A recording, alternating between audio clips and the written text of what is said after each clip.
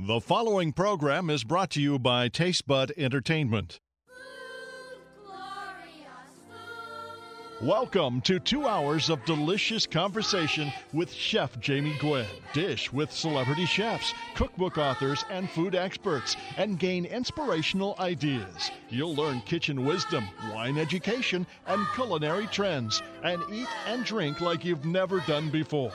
Food and Wine with Chef Jamie Gwen starts now.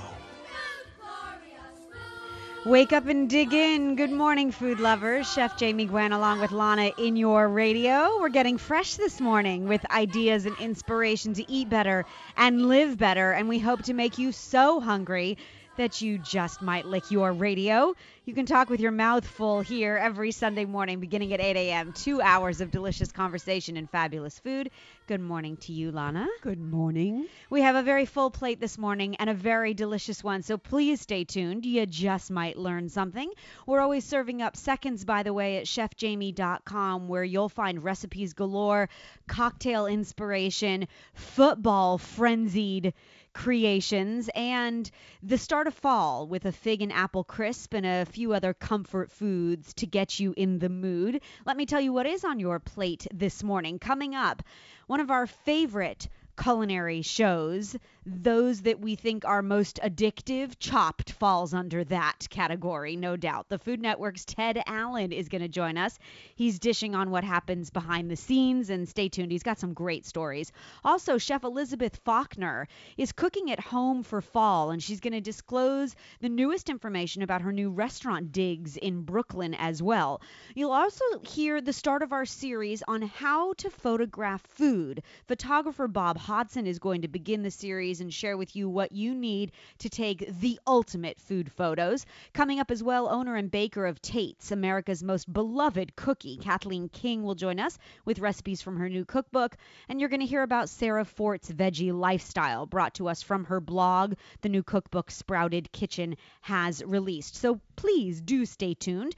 We'll kick off this morning, though, with our technique of the week. We like to share tips and tricks from a chef's point of view to hopefully make your dishes come alive with flavor. And I do truly believe that if you master the techniques, then you can actually create any dish anytime that is full of flavor. We love to cook in parchment paper. And Mom, I have a lot of memories growing up of your very elegant dinner parties that you say now and have for years were very simply done because of parchment. The French call it en papillote. The Italians call it al cartoccio, and we call it cooking in paper.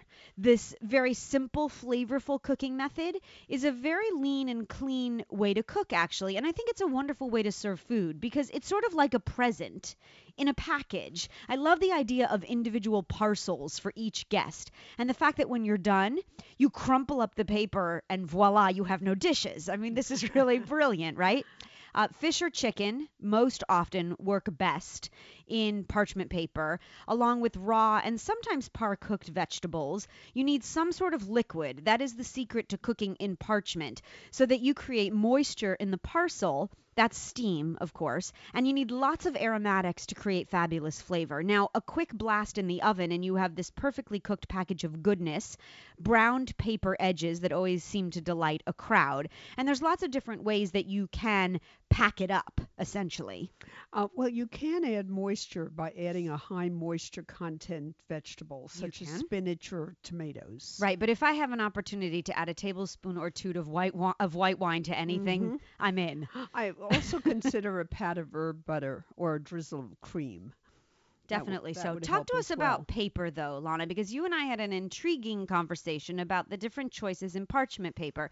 There were very few choices some time ago, and the parchment paper movement has come a long way. In fact, at the Western Food Expo last year, one of the top 10 products rated by the Fancy Food Organization was a parchment paper bag, essentially, and it limited the need to crease or fold ever again because some very smart genius chef created a parchment paper bag that you could essentially fill crumple up, at the edge and then bake. It worked out very well. But also, you could use a bleached or unbleached paper.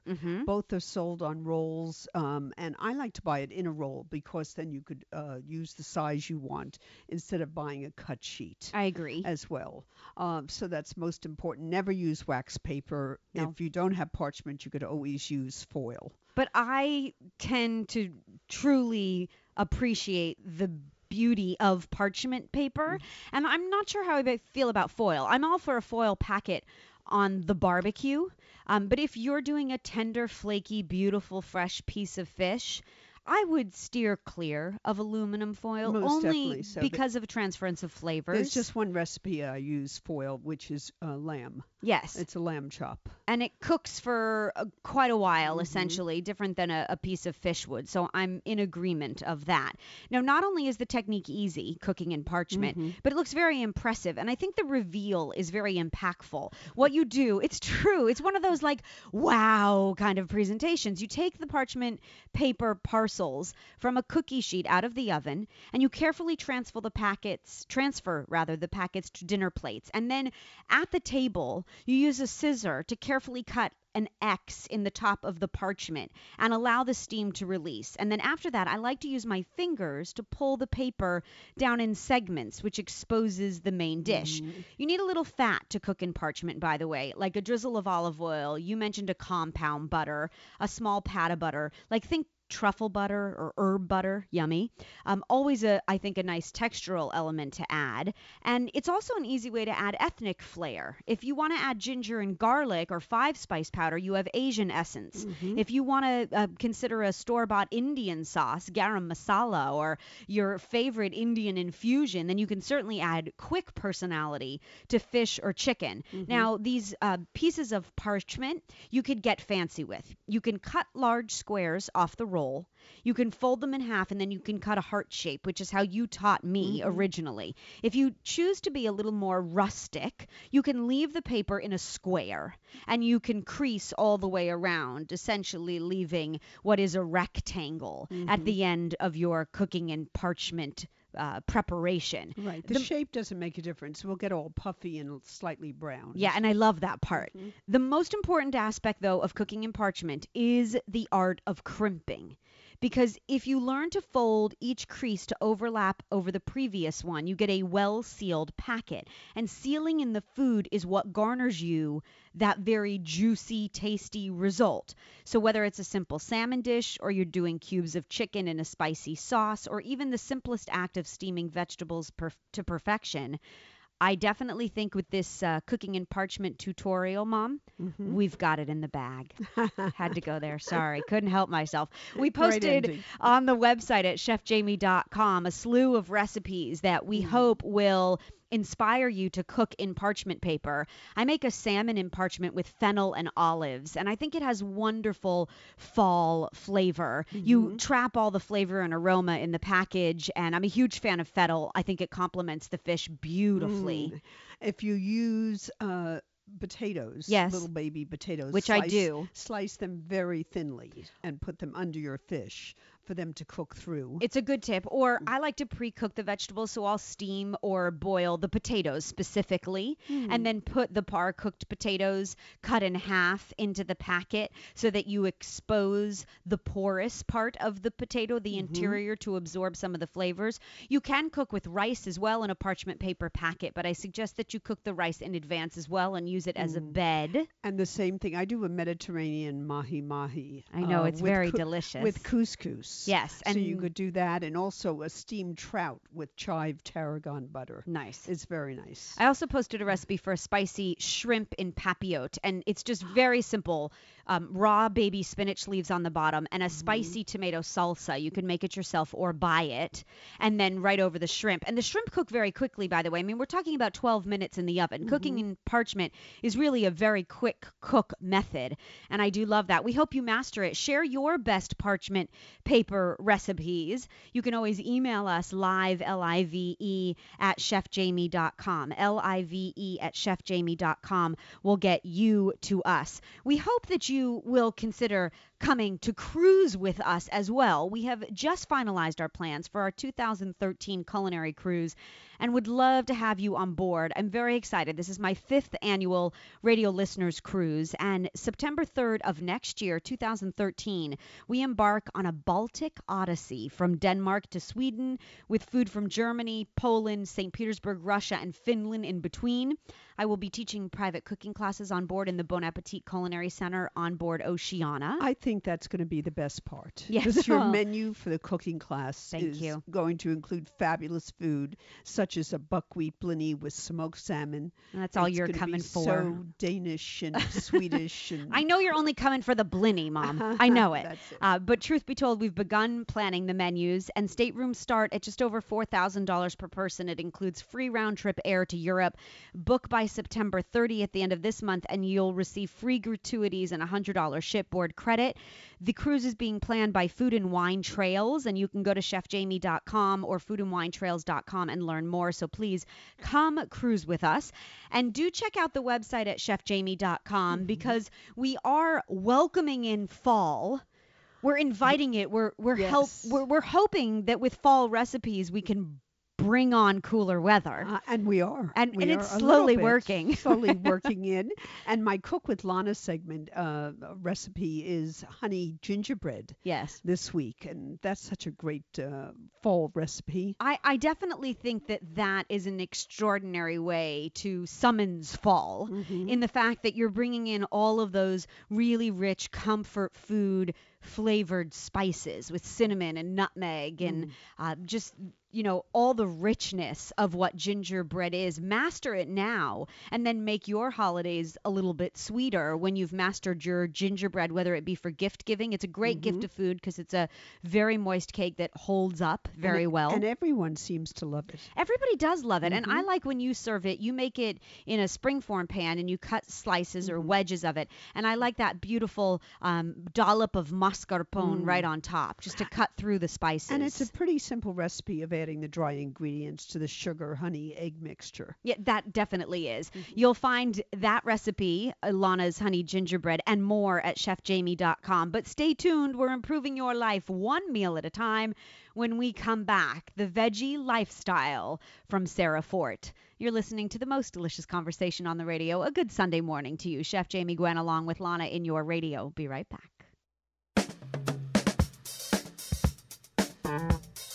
Welcome back. Chef Jamie Gwen along with Lana in your radio. This is where informative, entertaining, and delicious conversation happens every Sunday morning. Sarah Fort is a food-loving, wellness-craving veggie enthusiast, and it's her blog called The Sprouted Kitchen that has created this beautiful new cookbook, just released, a tastier take on whole foods by the same name, called The Sprouted Kitchen. Not only are the recipes inspiring, really seasonally approached, and lots of wonderful fruits and veggies to bring you health and wellness, but the photographs as well, spectacular. Photographed by her husband, a Smithsonian accomplished and acknowledged photographer, Hugh Fort. You will find 100 plus tempting recipes that do take advantage of the simplicity of the season. Sarah Fort joins us live this morning to dish, and we're glad to have you. Good morning, Sarah. Good morning. Good morning. Thank you for having me. Of course, the recipes do look mouth-watering, and we followed your blog, and we know that you love hearty, healthy recipes to share with family and friends, and they are very vegetarian-focused. I feel really good eating more veggies. I really love that concept of a lifestyle, and that's definitely how you live. Yes, I think so. I think that I feel better that way too, and I think for people that like to eat, I feel like you can eat more when they're more filled with fruits and vegetables as opposed to heavy things. So I thought we'd start at breakfast since it is the morning. There's a recipe in the book to start off the morning, a creamy coconut barley that you make with pomegranate molasses. And we'll go through breakfast, lunch, dinner. We'll have a whole meal together. How's that?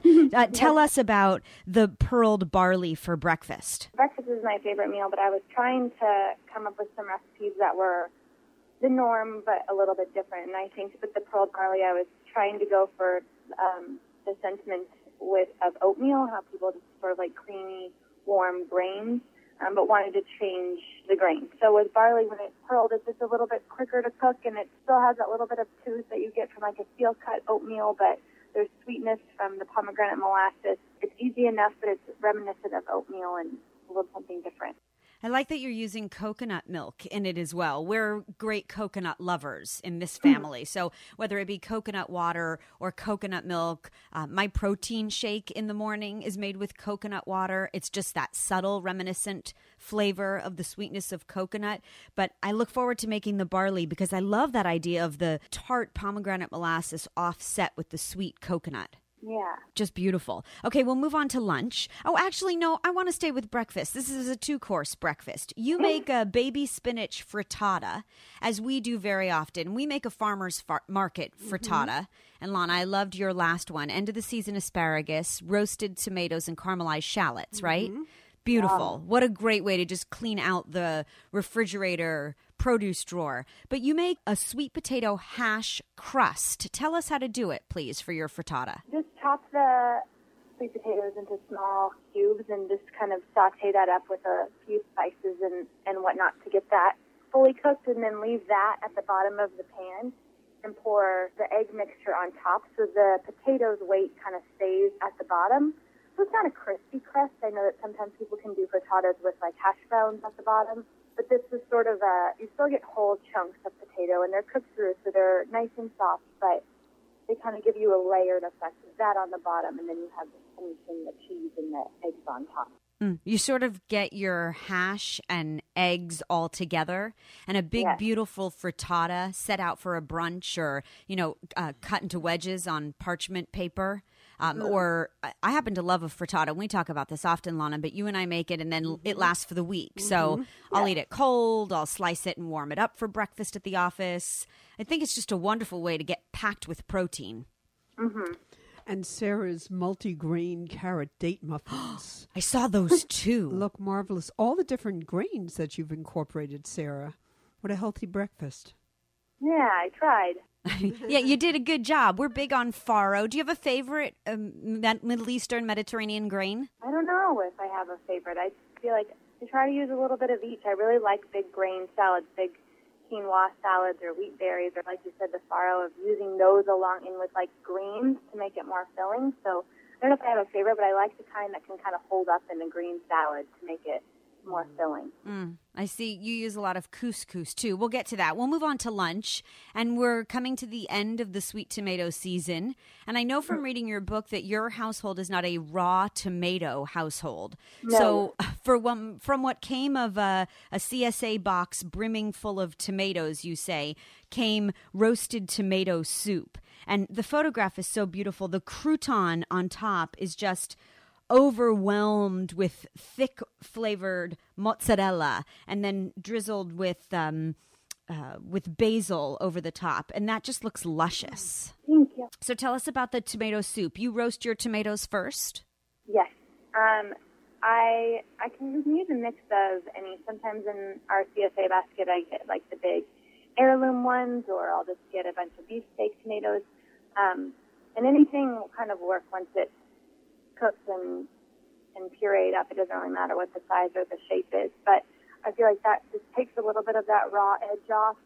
So when they're pureed into the soup, which is super easy, I'm sure if you read through the recipe, it's kind of the epitome of like what I want to communicate through the book. You could go and get a can of tomato soup at the grocery store, but this is like, there's like 2 steps to it, and you could just make it at home with wholesome ingredients and just roasting tomatoes and onions and a little bit of garlic, and then blending it up, and it tastes so much better than what's in the can, and so much better for you. And there's nothing better than a piping hot bowl of tomato soup as comfort food after a long day, or to warm you from within. One of the things in the book that I love that you do love as well is pasta, and I want to savor this beautiful roasted cauliflower capellini. What a great vegetarian approach. We love cauliflower, and just the roasting of cauliflower brings out that beautiful inherent sweetness, and then you toss it with lots of different spices, a little bit of balsamic, some toasted hazelnuts, and the thin angel hair. That looks delicious to me. Thank you. So yeah, that was a favorite too. Tell us about your love for cauliflower. I don't eat a lot of, besides some sweet potatoes, I don't eat a lot of potatoes in general, and I feel like I kind of fell in love with it by way of making the cauliflower mash, which I'm sure you've done, of just substituting in some cauliflower and blending it up instead of using potatoes. But I had a soup that we had made for the blog that was a roasted cauliflower puree soup that I got a lot of really great feedback on. My husband doesn't really care for it, but really loves the soup, and so I figured if I just didn't blend it all up, what if I used the chunks for some texture in the pasta? And it actually works really well because it's a lot of warm flavors with a little bit of the brown butter and the hazelnuts, and the cauliflower just works really well with the warmness of all the other flavors.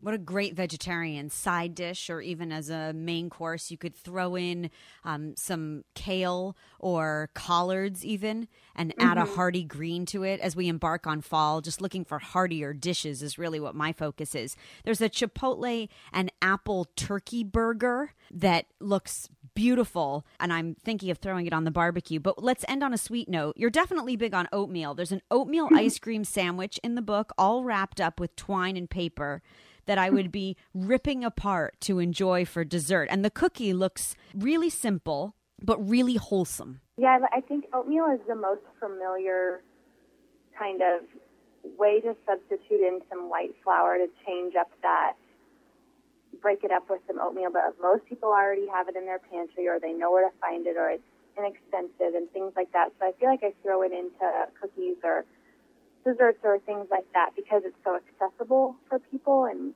I want things to be easy for people, so it's not a deterrent from making something if it's something that's hard to find. So I think oatmeal fits in with the flours.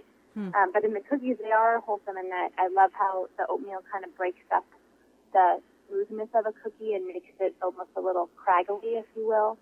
And I feel like that it works very well with this cookie because there's a lot going on with the ice cream and the little nuts around, so it adds lots of texture.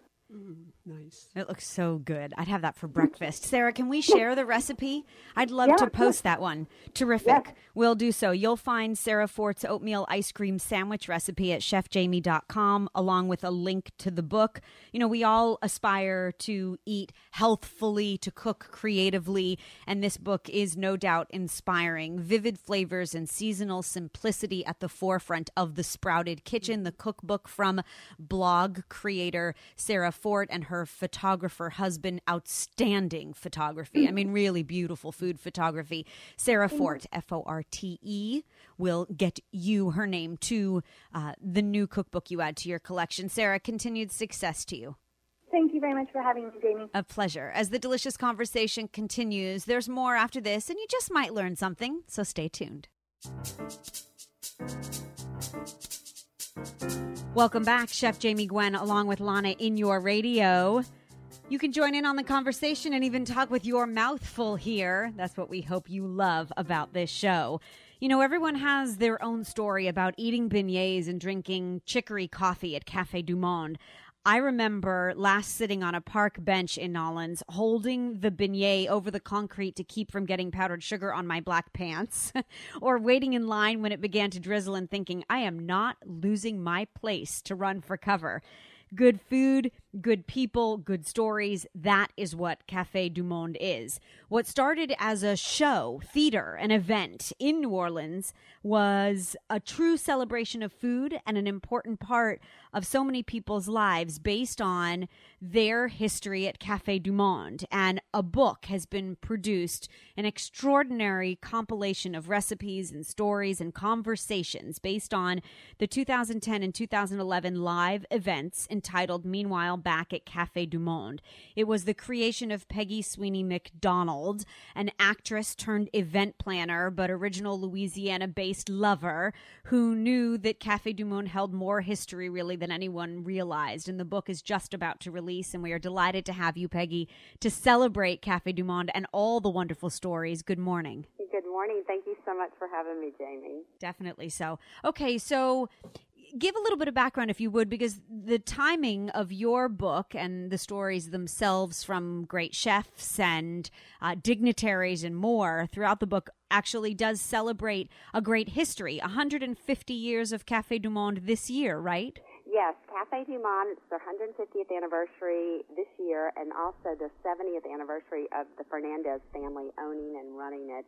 So I was so grateful, when I had this idea for this show, this live food monologue show where people would come together at a restaurant and share their life stories about food.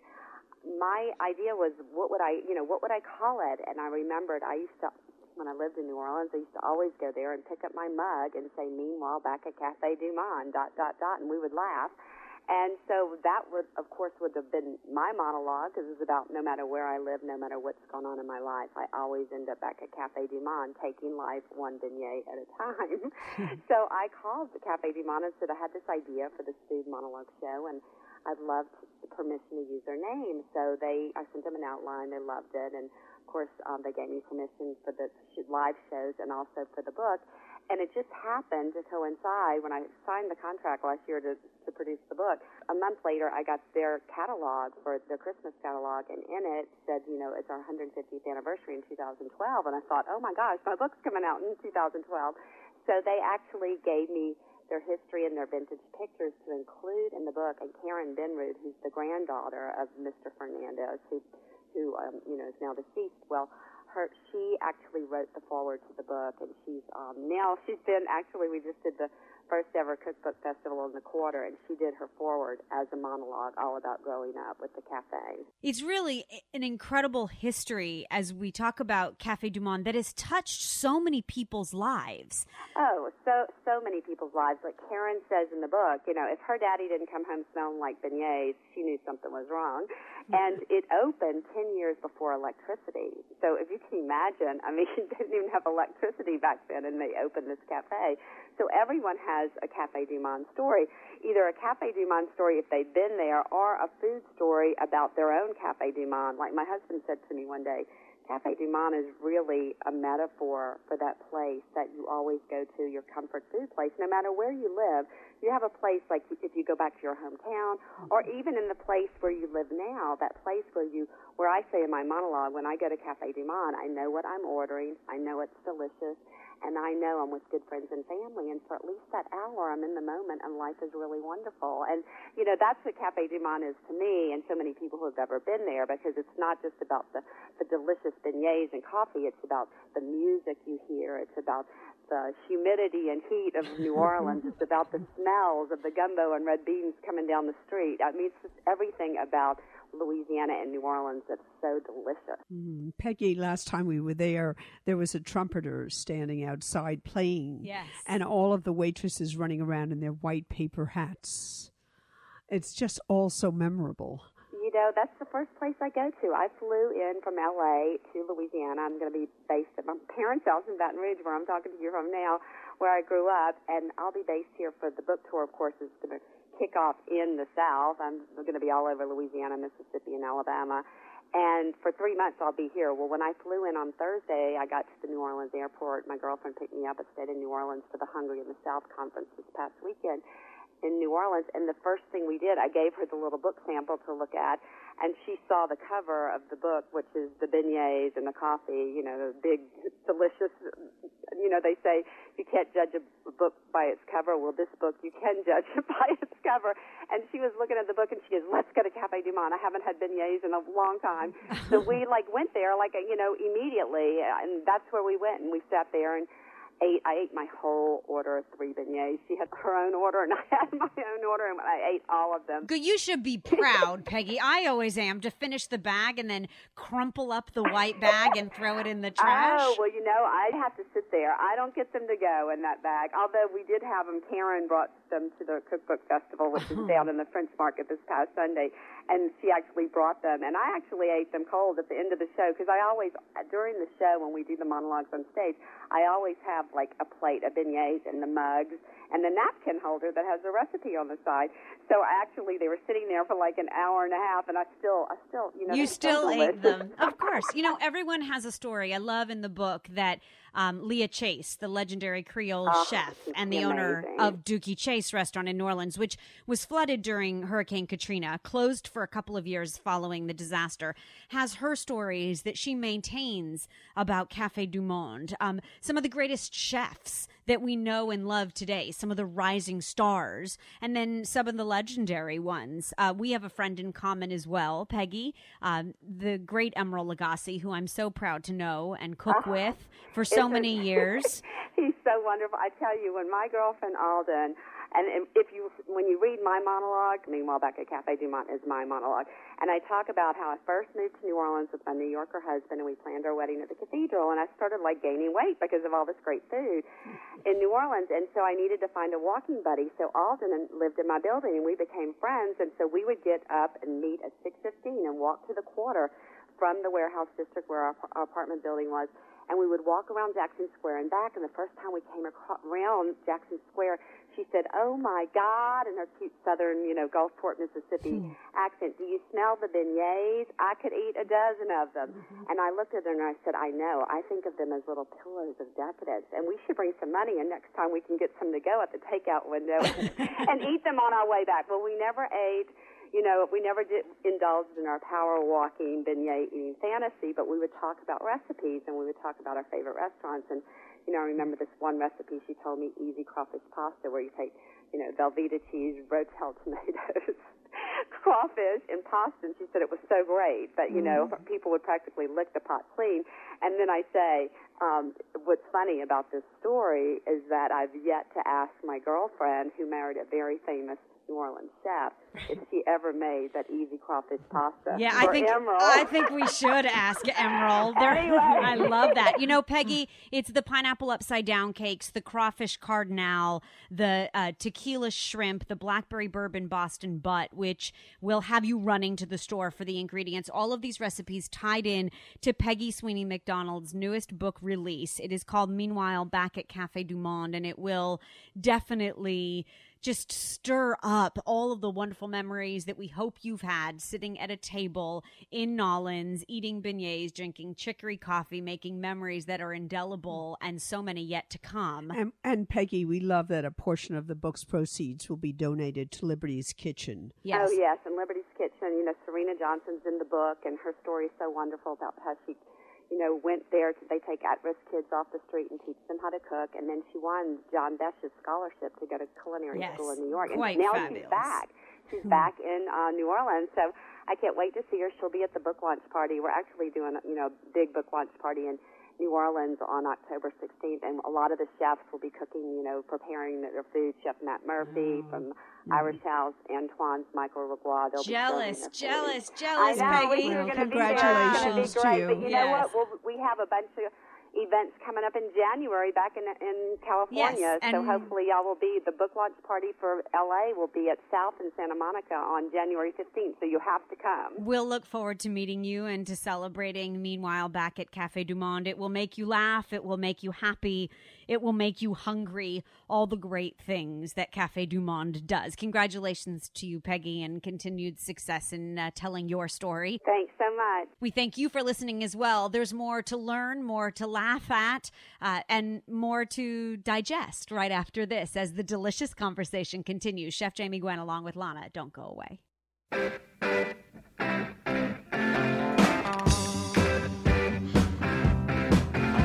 Nothing like waking up to a little Stones. Chef Jamie Gwen along with Lana in your radio, bringing you all the flavor every Sunday morning and serving up seconds all the time at chefjamie.com. Pictures are truly worth 1,000 words, especially when they depict something like a Zinfandel braised short rib over brown butter parsnip puree with chive oil and a pomegranate reduction. Sound good, Lana? I thought so. Even better in print. This conversation, well, maybe not better, but just as good. The following conversation right now, right here, is kicking off our series on how to photograph food like a pro. And here to share the tricks of the trade is our esteemed friend, professional photographer Bob Hodson, who has spent the last 28 years shooting the food industry, people and food. He is the creator of Chef's Insight, a website that tells a story of chefs through photos from a photographer's perspective. It's a very raw, behind the scenes vantage point of the creative process, and I'm proud to be featured on chefsinsight.com right now. In fact, we have received so many questions on how to shoot a great picture of food, Bob, that we're delighted to launch this series with you. Good morning. Good morning. Good morning. Okay, so let's start at the beginning. We're going to spend the next few months creating really talented food photographers out there. And we're going to talk about everything from the cameras to the lenses to the lighting to everything that you can do to make your photos better. But first and foremost, if we want to express the flavors that our palate captures, do we need a really expensive camera? Not at all. I mean, I've always come from or my thinking is basically that it's not the camera at all. It's the person that's handling it. It's the mind behind it. Yes. I've done many shoots with pro cameras, and I've also done them with the point-and-shoot cameras. And the outcome is different only in the terms of maybe the quality. But no, you do not need an expensive camera. Okay, so can you throw out a couple of names to get us all started? If we want to begin taking great food photos, around what do we have to spend? And are there a couple of really great point-and-shoots out there? Well, yeah, there are. I mean, I've told over the years, I've always pointed everybody that wanted to go a step above, say, the point-and-shoot camera to use the Canon Rebel. I'm a Canon photographer, always have been, so I'm always going to promote Canon products. Nikon is just as good, and all cameras are really good. If the lenses are sharp, then you've got a great starting point. But the Canon Rebel is a great camera. That thing, it can run anywhere from $800 to $1,200, I believe. They have kits out there that come with the lenses, the cases, even a pop-up flash on it as well. That's going to get you a really great image. And you don't have to think. I mean, there's still a program on it. So if you don't want to go onto the manual side, you can go on the program side. Now, with the point-and-shoot, the Power Shots are great cameras as well. And they vary in range from probably $350 on up to $1,000. Yeah, inexpensive for sure. And what if you are sitting at your fine dining dinner and considering that you're going to pick up your iPhone and snap a photograph? We all do it. So what if you are using your phone to shoot? Well, the cameras in the phones have definitely gotten a lot better. Yeah, they've come a long way. Yeah, they've come a long. Well, they've enhanced how they can shoot in low light, which is good, especially if you're in a restaurant, because you definitely, and the first thing I'll tell everyone is don't use the flash that's on your camera. It is definitely not the way to go. You're going to kill the food. You're going to flatten it. You're not going to help promote, sell the taste. The smell is definitely not going to come through that image. Oh, shit. I thought you were going to give us tips for that, Bob. Yeah, right. Well, and there is. And if you recall, I remember having lunch with you and Lana, and we were sampling some dishes, and we were sitting under a skylight, and I had my iPhone, and I was shooting them, which I believe, I emailed to you after. Yes. But I remember that through the course of the lunch, the light was changing. Yeah. And so you had to keep moving to make sure the light was right on the dish. And what I find, well, hey, I tell everyone straight out, if you want to shoot a picture, you need light. Right. So take the dish to where the light is. And that's one of the things you've always taught us is we ask for a table by the window closest to natural light so that we don't have to use the flash, and we do move the plate. I mean, it doesn't just remain stagnant in front of us. We'll move it to the other side of the table so that we capture the best light. There was one other thing, Bob, that you taught me a long time ago, and I don't know if you recall this, but it's something I have never forgotten. There is a proper way to hold a camera or even your iPhone or whatever device that you're using. You told me to make a stance like a tripod, to hold it steady, use your hands, get your elbows closer to your body. Put your elbows on the table. Yes, or get your feet or legs firm if you're standing, because it really makes a difference in the photograph. That's funny. No, you're definitely right. I'm sorry. I'm just visualizing you doing all this in the middle of a restaurant. Shameless, really, isn't it? No, it's definitely true. You definitely have to keep the camera still, especially with the iPhones or any of the phones that are out there, because as you hold the phone and you press that button, any movement whatsoever is going to shake the camera, and that's what I see a lot of. Is a lot of images that have that movement look to it. Right. But the more steady you get, obviously the better image you're going to get. And what happens is when you don't use the flash on whatever device you pick, the light is going to be so low that the technology out there is going to give you a shot regardless of shake, of light, it doesn't of matter. anything. It's going to give you an image. Yeah, and that's the brilliance of it. We're going to continue to perfect your food photography with our ongoing series with Bob Hodson on how to shoot food. So you've got the camera, go do your investigation, invest in what you feel is the best camera for you, and then continue to listen. We're going to talk about lenses and tripods and lightings and reflectors and even pop-up cubes in the weeks to come. Stay tuned for more with food photographer. He's a people photographer too, Bob Hodson. And do check out chefsinsight.com. It is an extraordinary website from a true talent that enlightens you to the tricks of the trade through photography and a story. And Bob, I'm so very proud to be part of it. And we thank you for sharing your passion. There's more to come. As the delicious conversation continues, stay tuned. Chef Jamie Gwen along with Lana. Grab a snack and come on back.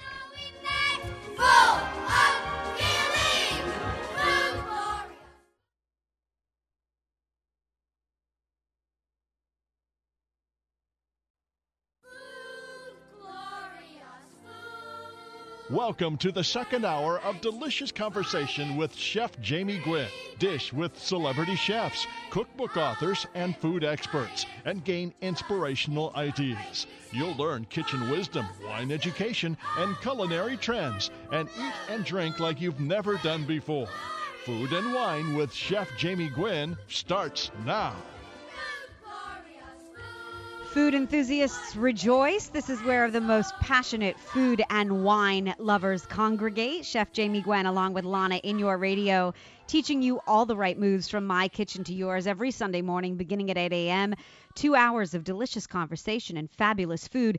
Coming up this hour, everyone's much loved, the favorite host of Chopped, I think the most addictive show on the Food Network, Ted Allen, is joining us. And not only does he have beehives on his roof, he's a damn good cook. So stay tuned because he's going to dish. Also, Elizabeth Faulkner is cooking off the clock. She's sharing some of her best recipes for cooking at home. In fact, with a wonderful roasted and raw carrot salad and lots of wonderful introduction to fall. You'll find the recipes, by the way, posted at chefjamie.com. But first, she has become the cookie maven. I will say she has the #1 selling packaged cookie on the market, and it all started from her Southampton, Long Island bakery. Take a listen. We caught up with Kathleen King of Tate's a little bit earlier.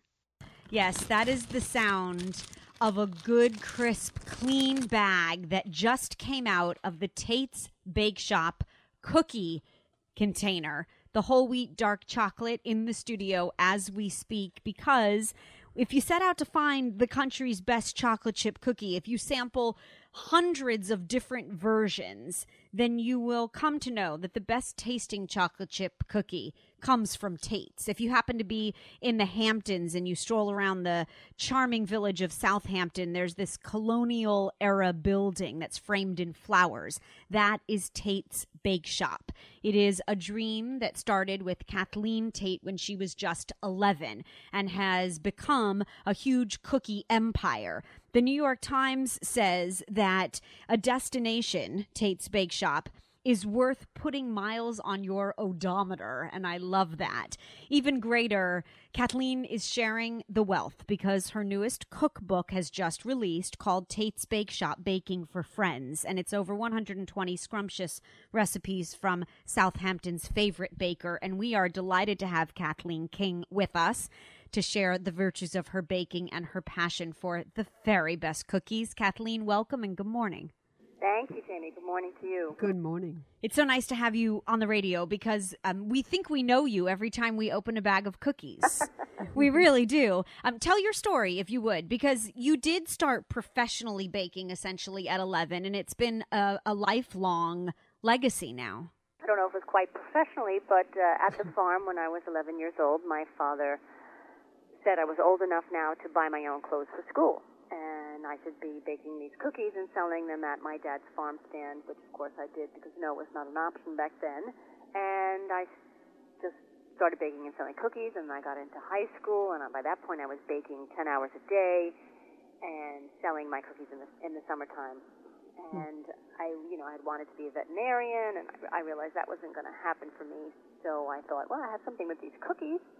And I went off to a 2-year college, and when I came back to Southampton, there was a fully equipped bakery for rent, and I went into business when I was 20 years old. Wow, good for you. And Still baking cookies. Yes, and you've been baking cookies ever since. But I love that the concept of what you do has always remained consistent in that it's not a fussy, stressful, long-winded recipe. Or recipes, for that matter. It's really the simplicity of your recipes that's making the cookbook such a success, and I think the beauty of your cookies as well. Yeah, I'm pretty authentic to, like, my recipes kind of speak about who I am and how I live my life, and I believe in keeping everything simple and clean and, natural, and I think that you can eat well and eat homemade without spending a whole day on it. I mean, really, to make a pan of brownies from scratch opposed to making them from mix, I really can't tell you how one is better than the other. They seem the same time to me. And, of course, in the end, you get a great product without all sorts of additives to it. Yeah, there's nothing better than home baked. Give us some tips to making the ultimate cookie. What are the top few mindful ideas we have to keep in mind? These are the basics that I think could never be repeated enough. Yeah, the basics, of course, is check your oven temperature. Ovens, they vary, so always use a thermometer in your oven and make sure that your oven temperature is correct to the recipe that you're creating. Use all the best ingredients that you can afford to buy.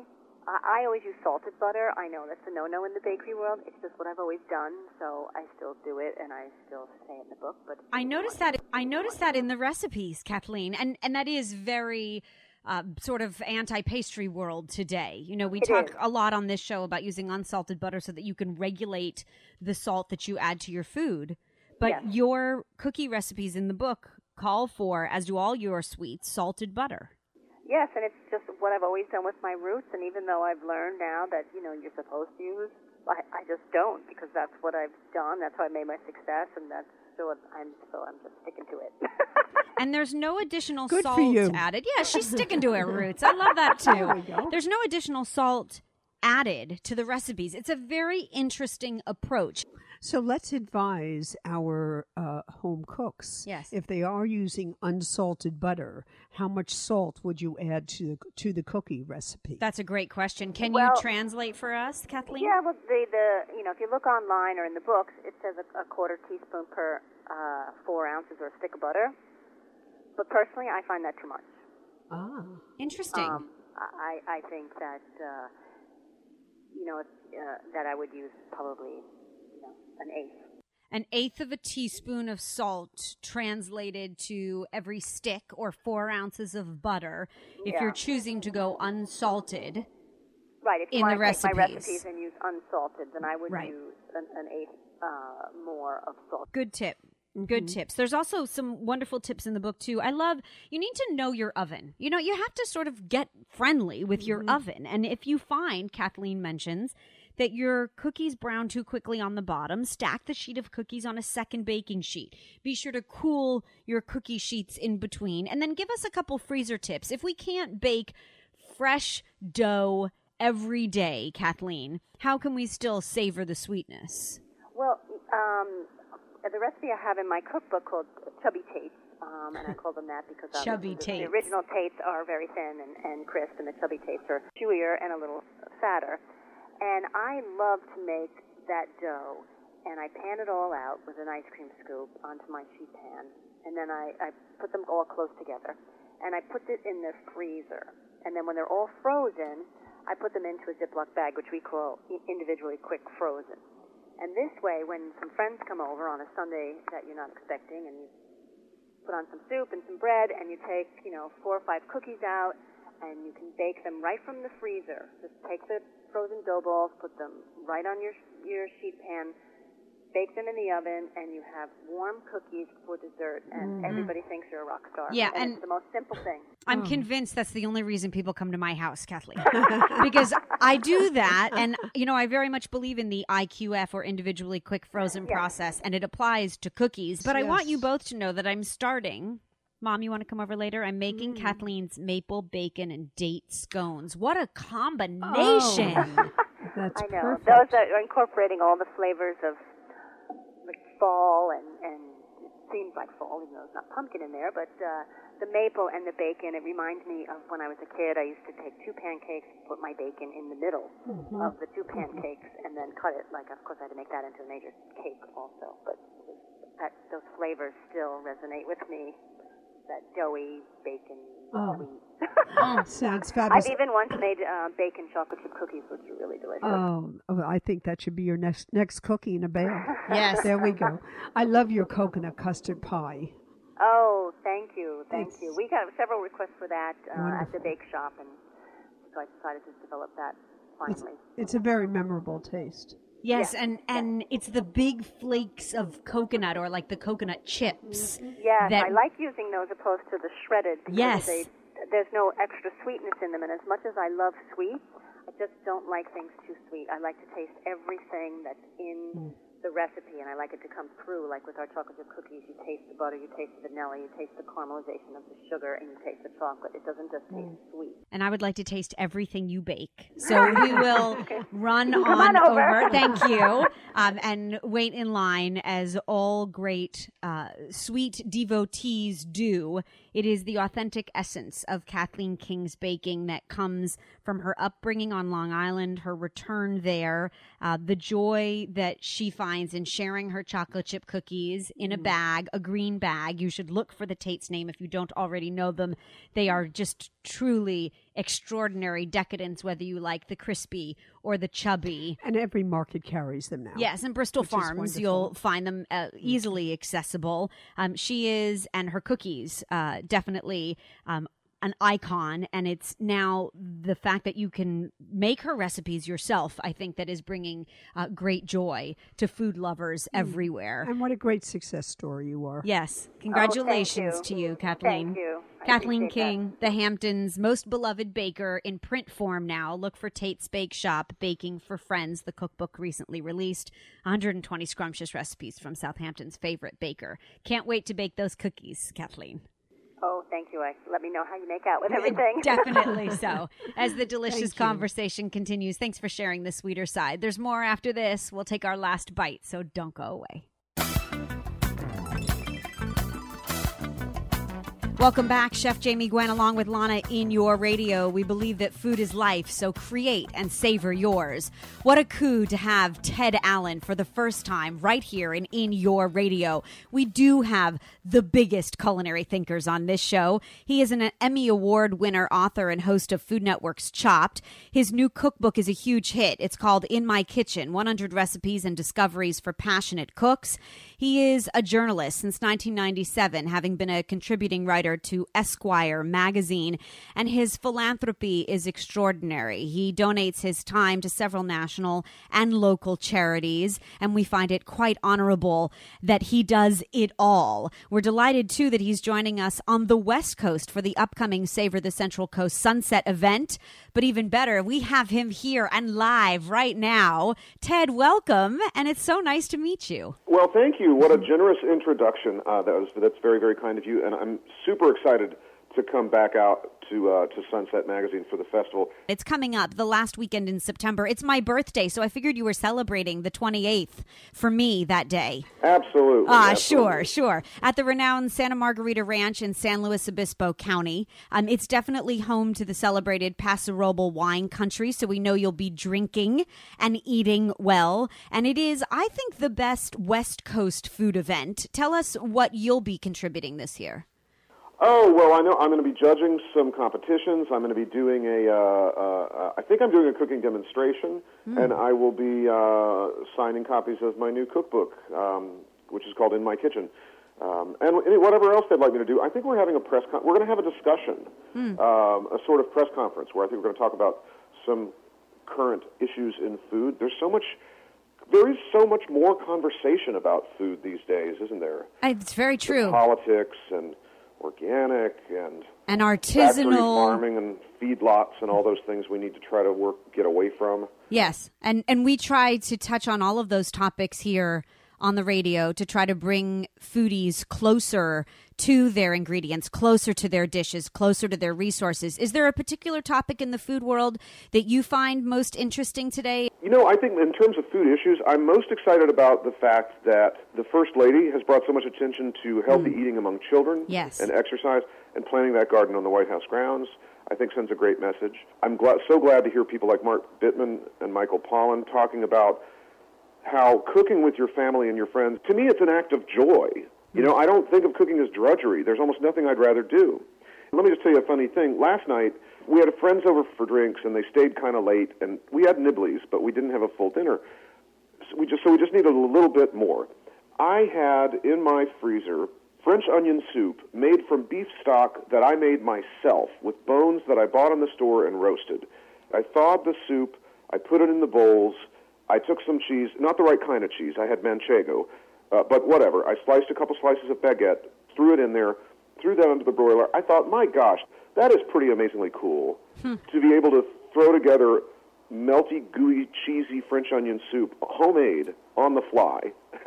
That's good munchy food. That is really, I will say, that is the impressive talent of a great cook, in my opinion, to make something from nothing, something from the freezer, something from the pantry, and put it together, and then be really impressed with oneself that you put out this beautiful French soup. I did sound a little smug there. I love that. Because I was. But you know what? Here's the lesson.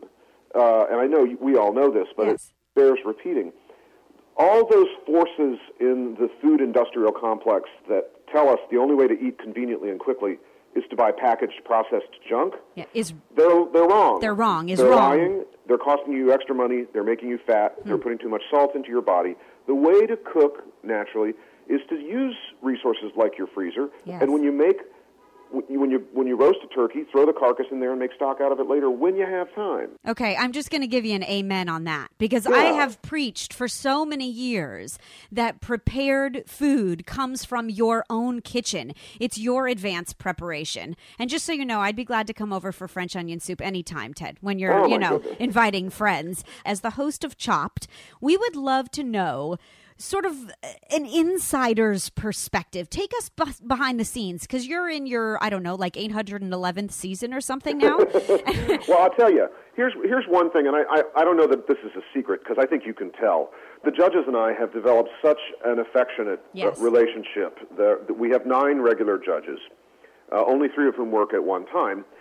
So what I'm about to do on the 23rd, I'm going to have my annual Chopped Judges barbecue here at our house.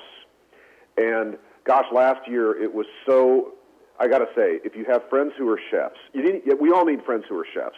You invite them over for a potluck, and you don't have to do anything except try to find, here's the funny thing, Chris Santos came over here last year with a cooler approximately the size of a human coffin that was just stuffed with ribs and shrimp and chicken thighs, and we ate like kings. Zakarian made a salad of heirloom tomatoes and white peaches, topped with stracciatella, which for listeners who may not know is sort of like burrata cheese. It's a very soft Italian cheese, very fresh, with cream added to it, very decadent. Yes, it's very indulgent. Love it. And love so it, is love Jeffrey, mostly self-indulgent. And, I was going to say, what is it like to have Zakarian in your house, in your kitchen? It's wonderful. Yes. You know, Jeffrey is so generous.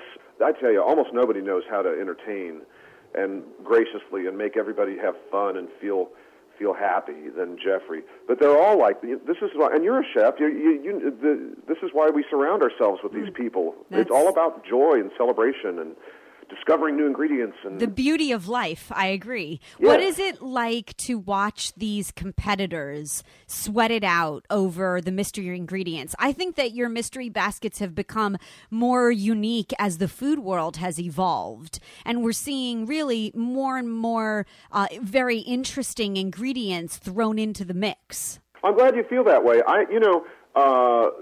Rob Bleefer with Food Network's culinary department, he's the one that assembles those baskets with his committee. And, they're chosen quite deliberately. They're not random. He has an idea in mind with each basket of ingredients, no matter how horrible it may seem. He finds ingredients that even Alex Guarnaschelli has never seen. That's a talent. That's a talent. I'm telling you, all of our judges are not just chefs, but truly world-class chefs. They've seen a lot, but every once in a while we stump them. That makes it fun. And I think, I learn a lot watching these competitors cook and talking with the judges about, gosh, what would you do, with bologna and cigars and peanut butter and, Pabst Blue Ribbon. Go. And throw in a hot dog or two, if you would, because that was one of my favorite episodes with the firemen and hot dogs and a fresh pasta or a lasagna sheet. Just amazing to watch hot dog bolognese come to life. It really was. We'd like to see more of your dishes come to life, Ted, and we hope you'll come back and join us and highlight the beauty of your new cookbook, because I would love to go into your kitchen. You are such a cook and such a host, and I love the quote where you speak about the kitchen being the most special room in the house, a place for adventure. I very much agree. And your new cookbook called In My Kitchen, Ted Allen's 100 Recipes and Discoveries for Passionate Cooks, is available now. And it's for people who want to roll up their sleeves. He says, crank up the stereo and get your hands dirty in the kitchen. We love it. And we'd love to have you back to share the beauty of it. We will look for you at the upcoming Sunset Magazine Savor the Central Coast event. Tickets are on sale now. It's a weekend pass that will give you a taste of really the beauty of the Central Coast, the biggest names in food, of course, led by Ted Allen, local chefs and wineries, and a variety of opportunities to really see lifestyle trends and to learn from the food and wine and home decor and gardening side of Sunset Magazine. It's the last weekend in September, and you can learn more at savorcentralcoast.com. And then you can always get closer to your food. I love your website, Ted. Just terrific. TedAllen.net. Thank you. And this festival is really one of the most beautiful ones I've ever been to. Of course, this time of year, we're getting into the crush. Yes. Harvest has officially begun in wine country. There's a little bit of a nip in the air at night, and you make a little fire and have a glass of it. It's Pinot Noir. I guess I have to put down the rosé and pick up the Pinot Noir. Yeah, it's that time. It is definitely that time, but I love Pinot Noir Paradise. So when you come back, we'll pour a glass and sit down and dish a little longer. How's that? That sounds great. We would love it. Thank you again, Ted, for sharing your passion. It was a delight to have you here on the program, and we look forward to seeing you at Savor the Central Coast. I look forward to it, too. Thank you so very much. As the delicious conversation continues, you heard him here. Everybody loves Ted Allen. How could you not? Chef Jamie Gwen along with Lana in your radio. Stay tuned. You just might learn something. We'll be right back. We do have the greatest culinary thinkers on this show. Chef Jamie Gwen along with Lana back in your radio as the delicious conversation continues. It's been way too long, and we're so delighted that Chef Elizabeth Faulkner is back with us. She's up to grand things. You know her as the chef, author, and restaurateur, also the next Iron Chef finalist. And she's come out with a new book that I just love. It's called Cooking Off the Clock, and it's recipes from her downtime. What do chefs cook for themselves when they get home and are faced with the same dilemmas that you have? Time and resources and costs? Well, Elizabeth is always reinventing dishes, and this wide-ranging collection is really a wonderful collection of recipes for every day. And the book is just terrific. Congratulations and good morning, Elizabeth. We're glad to have you. Hello. Good morning. Thank you. Welcome back. So tell us a little bit about the making of Cooking Off the Clock, because these are really the recipes that you make at home. I'm really just cooking so much at home. Even though I work in a restaurant all day, I want to make something interesting at home, and I don't really just come home and want to stuff myself with something. I want something good and that's good for me. And so this book came out of just genuinely saying, gosh, I like a lot of stuff that I do cook at home, and oftentimes I kind of bring some of that stuff to the restaurant. I didn't want to dumb down recipes for people, but I wanted to say, look, when I'm at home, I cook stuff in a short amount of time too, because I don't have lots of time to labor over it. But I think about it, and I think about when I'm at the market, what am I going to cook this week? What am I hungry for? What am I craving? Sure. What am I inspired by?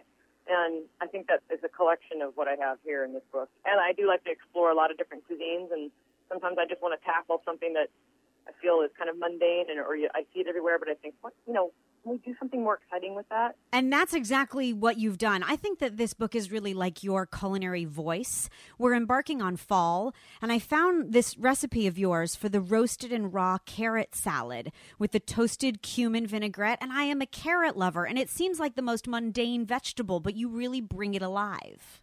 I think that in San Francisco, certainly when I was there, but I'm seeing it I live in New York now, so I'm seeing a lot of the seasonal produce here, although I know the seasons are shorter, and that I'll have to take my carrots and can them or pickle them. Yes, always delicious. And approach things differently. But when I love seeing all the fresh produce in a farmer's market, and then I also think, even if I can't get all that, can I just take some orange carrots and shave some of them raw and really try to bring out that sweet and bitterness of them, and then also roast them and really bring out the sweetness and add some other acid to it that's just going to make the whole thing sparkle a lot more. I love the idea of mixing the raw and the roasted, because we love to roast root vegetables all throughout the fall season. There's something just very comforting and hearty, but thin strips of the carrots that you actually roast and then toss in together in a salad really adds that rustic, wonderful flavor. It's also the season of soups, and I think that's my favorite chapter in your new book. And in fact, tonight we begin the Yom Kippur celebration, or the end of the Rosh Hashanah holiday for the Jewish New Year, the break the fast. And your matzo ball soup seems rather fitting. It is, and it's actually, I'm a big fan of matzo ball soup. I crave it kind of more than I do really like chicken noodle soup, and I don't have a Jewish background, but I love a lot of the foods from that whole part of history in the world, and what a lot of what I've seen around, and what that's what I crave. But I wanted to make it, and speaking about root vegetables, I'm such a beet freak. Like, I love beets in so many different ways, and I think that the beets are what really make this soup so exciting, because it really just changes the color, obviously. It does. When we were looking through it, Elizabeth, Lana, and I noticed matzo ball soup and then this gorgeous pink rosy hue. And your first thought is, hey, what's that? And the addition of beets in the recipe, you use turnips as well. Lots of that wonderful, rich flavor, and caraway seeds too, Lana, which I love. The red broth with the matzo ball against it and vegetables is just beautiful. It is. It's a gorgeous sight.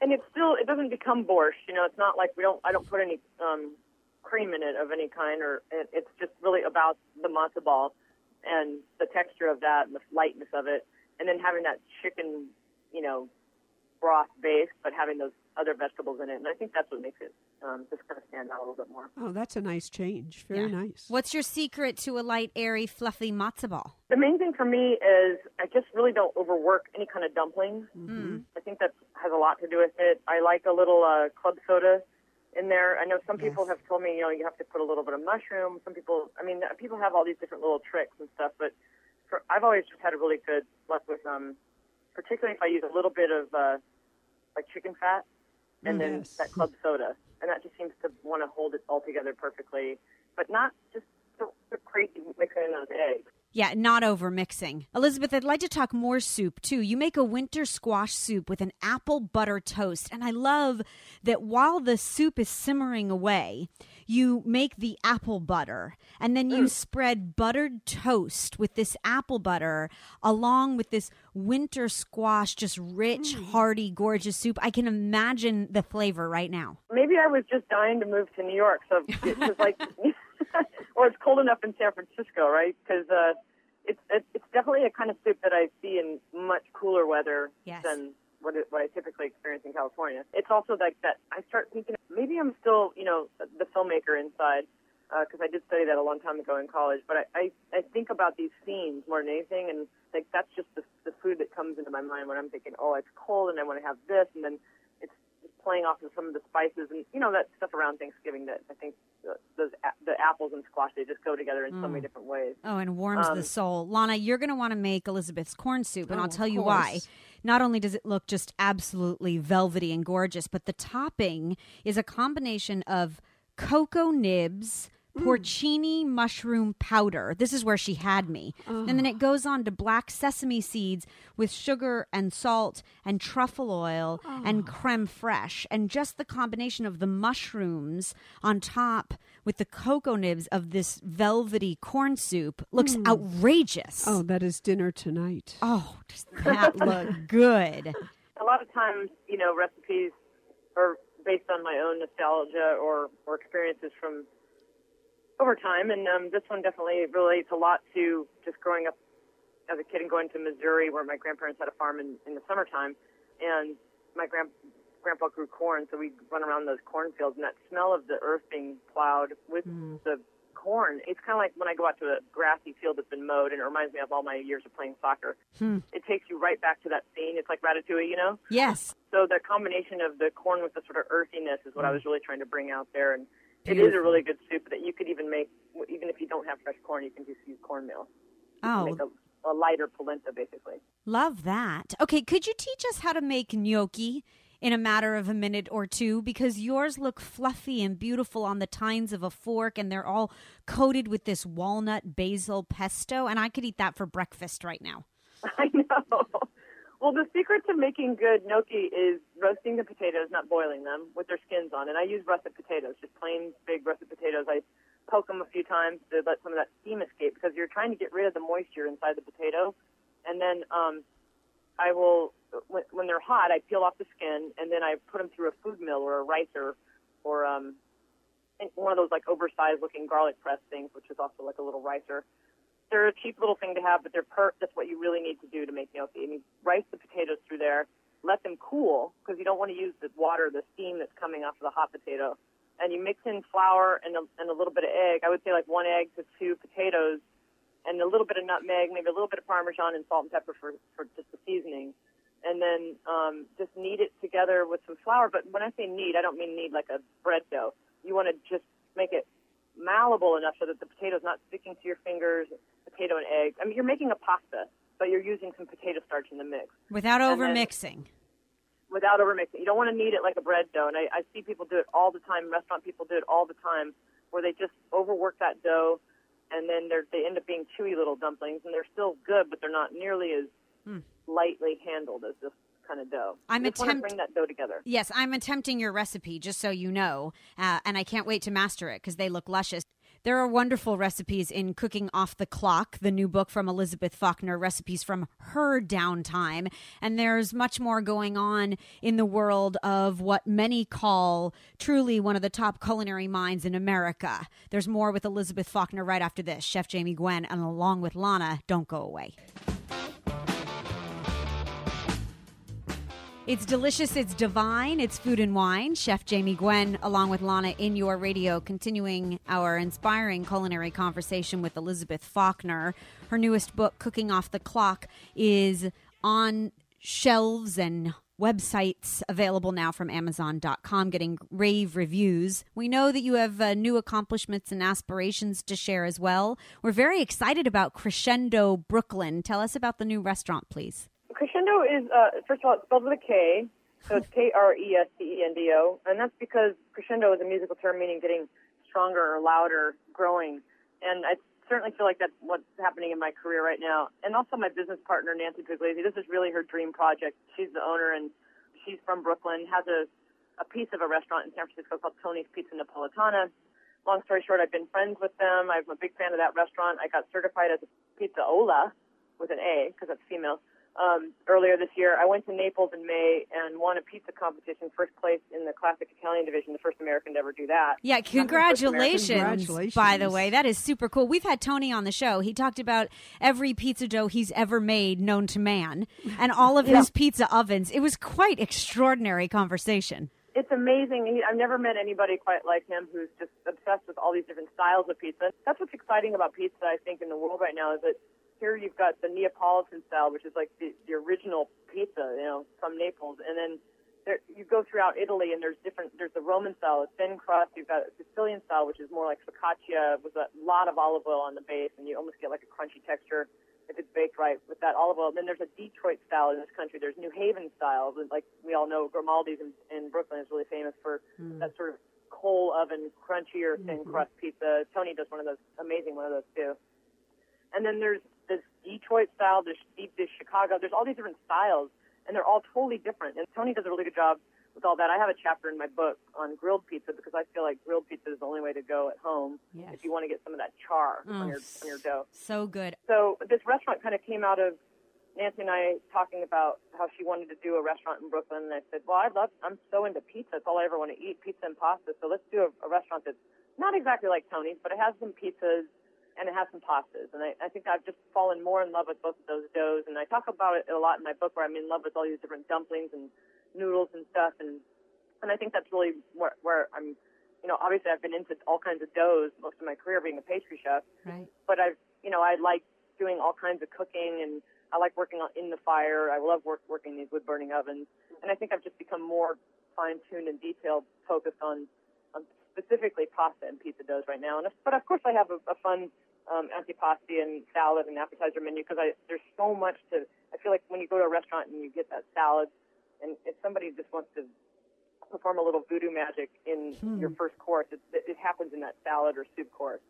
And then, I'm of course I wouldn't let you down in the dessert department. So I have some fun. Most certainly not. We didn't expect anything less from you. I have some fun twists on a lot of classic Southern Italian dessert stuff. Oh, such as? Yeah, we want a little taste. Well, I've been working on a sort of plated version of cassata. Cassata is a very Sicilian cake. It's beautiful, and you see it in a lot of pastry shops, particularly here in New York. It's ricotta cheese. It usually has like a pistachio sponge cake, and then marzipan wrapped around it, and lots of candied citrus. There's so much citrus in Sicily, and for me, it's like coming from California and being focused on the sort of southern region of Italy totally makes sense, because there's a lot of similarities in the kind of food stuff that I've kind of grown up around. Sure. And especially all the citrus notes in the olives and the almonds and pistachios and. Okay, we're in. We'll taste it. Twist our arms. We're looking forward to experiencing Crescendo Brooklyn when we come in next month, in fact, in October, for the New York Wine and Food Festival. Yeah, you will be open the end of this month? Yes, we're opening at the end of this month. We're doing Atlantic Antics, which is a big street fair in Brooklyn that runs all up and down. The new Net Stadium is really, we're kind of halfway between the East River edge and the new Barclays Stadium, where the Nets' new home is. Oh, super cool. Well, we wish you, of course, continued success. We know it's going to be an extraordinary culinary experience. We know also coming up that you are celebrating the 20th anniversary of Women Chefs and Restaurateurs, a wonderful organization that supports women in the culinary world. And January 16th through 18th, there's a big to-do going on in San Francisco. Just give us a website or some information, Elizabeth, so we can learn more. Yeah, womenchefs.org. And I've been a member since its inception 20 years ago. We did the first conference in San Francisco. This is the 20th anniversary coming up, and we're going to have a big culinary competition that I'm putting together with some other celebrity chefs. Kat Cora and Amanda Freitag will be there. Carla Hall will be there, and it's just gonna be fun. It's always just, we have great seminars, and we have Nell Newman, who's going to be the keynote speaker. How great! From Newman's Own. And it's a great organization that really promotes the education and connection of women in this business. And I thank you for your continued plight in doing so, because you've paved the way for other women like me to continue to transform the way that people cook. And you are no doubt doing that one recipe at a time. Elizabeth Faulkner's new book, Cooking Off the Clock, is available now to add to your cookbook collection, and crescendobrooklyn.com will give you information about her soon-to-open Brooklyn restaurant. Elizabeth, it's always a pleasure, and we look forward to seeing you soon. Thank you so much. I really appreciate it. When you come to New York, come to Brooklyn. Oh, definitely so. We wouldn't miss it. Okay.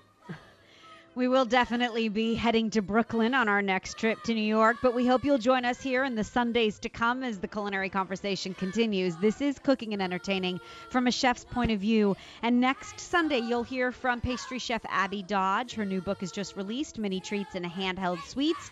We're going to talk beer and fall food, and you're going to hear from the Food Network's much-loved Scott Conant. Well, at least much talked about. He's a good friend, and we're going to dish on the New York Wine and Food Festival and everything he loves about fabulous food. He is adored. I've never seen anyone Twitter that much, Mom.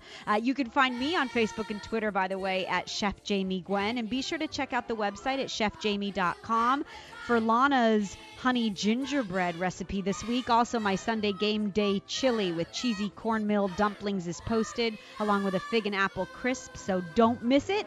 There's more delicious conversation coming up in your radio next Sunday, so please join us. And until then, we thank you for listening. A very happy fall season, or the start of it, to you. I'm Chef Jamie Gwen signing off on behalf of myself and Lana. We hope you continue to eat well.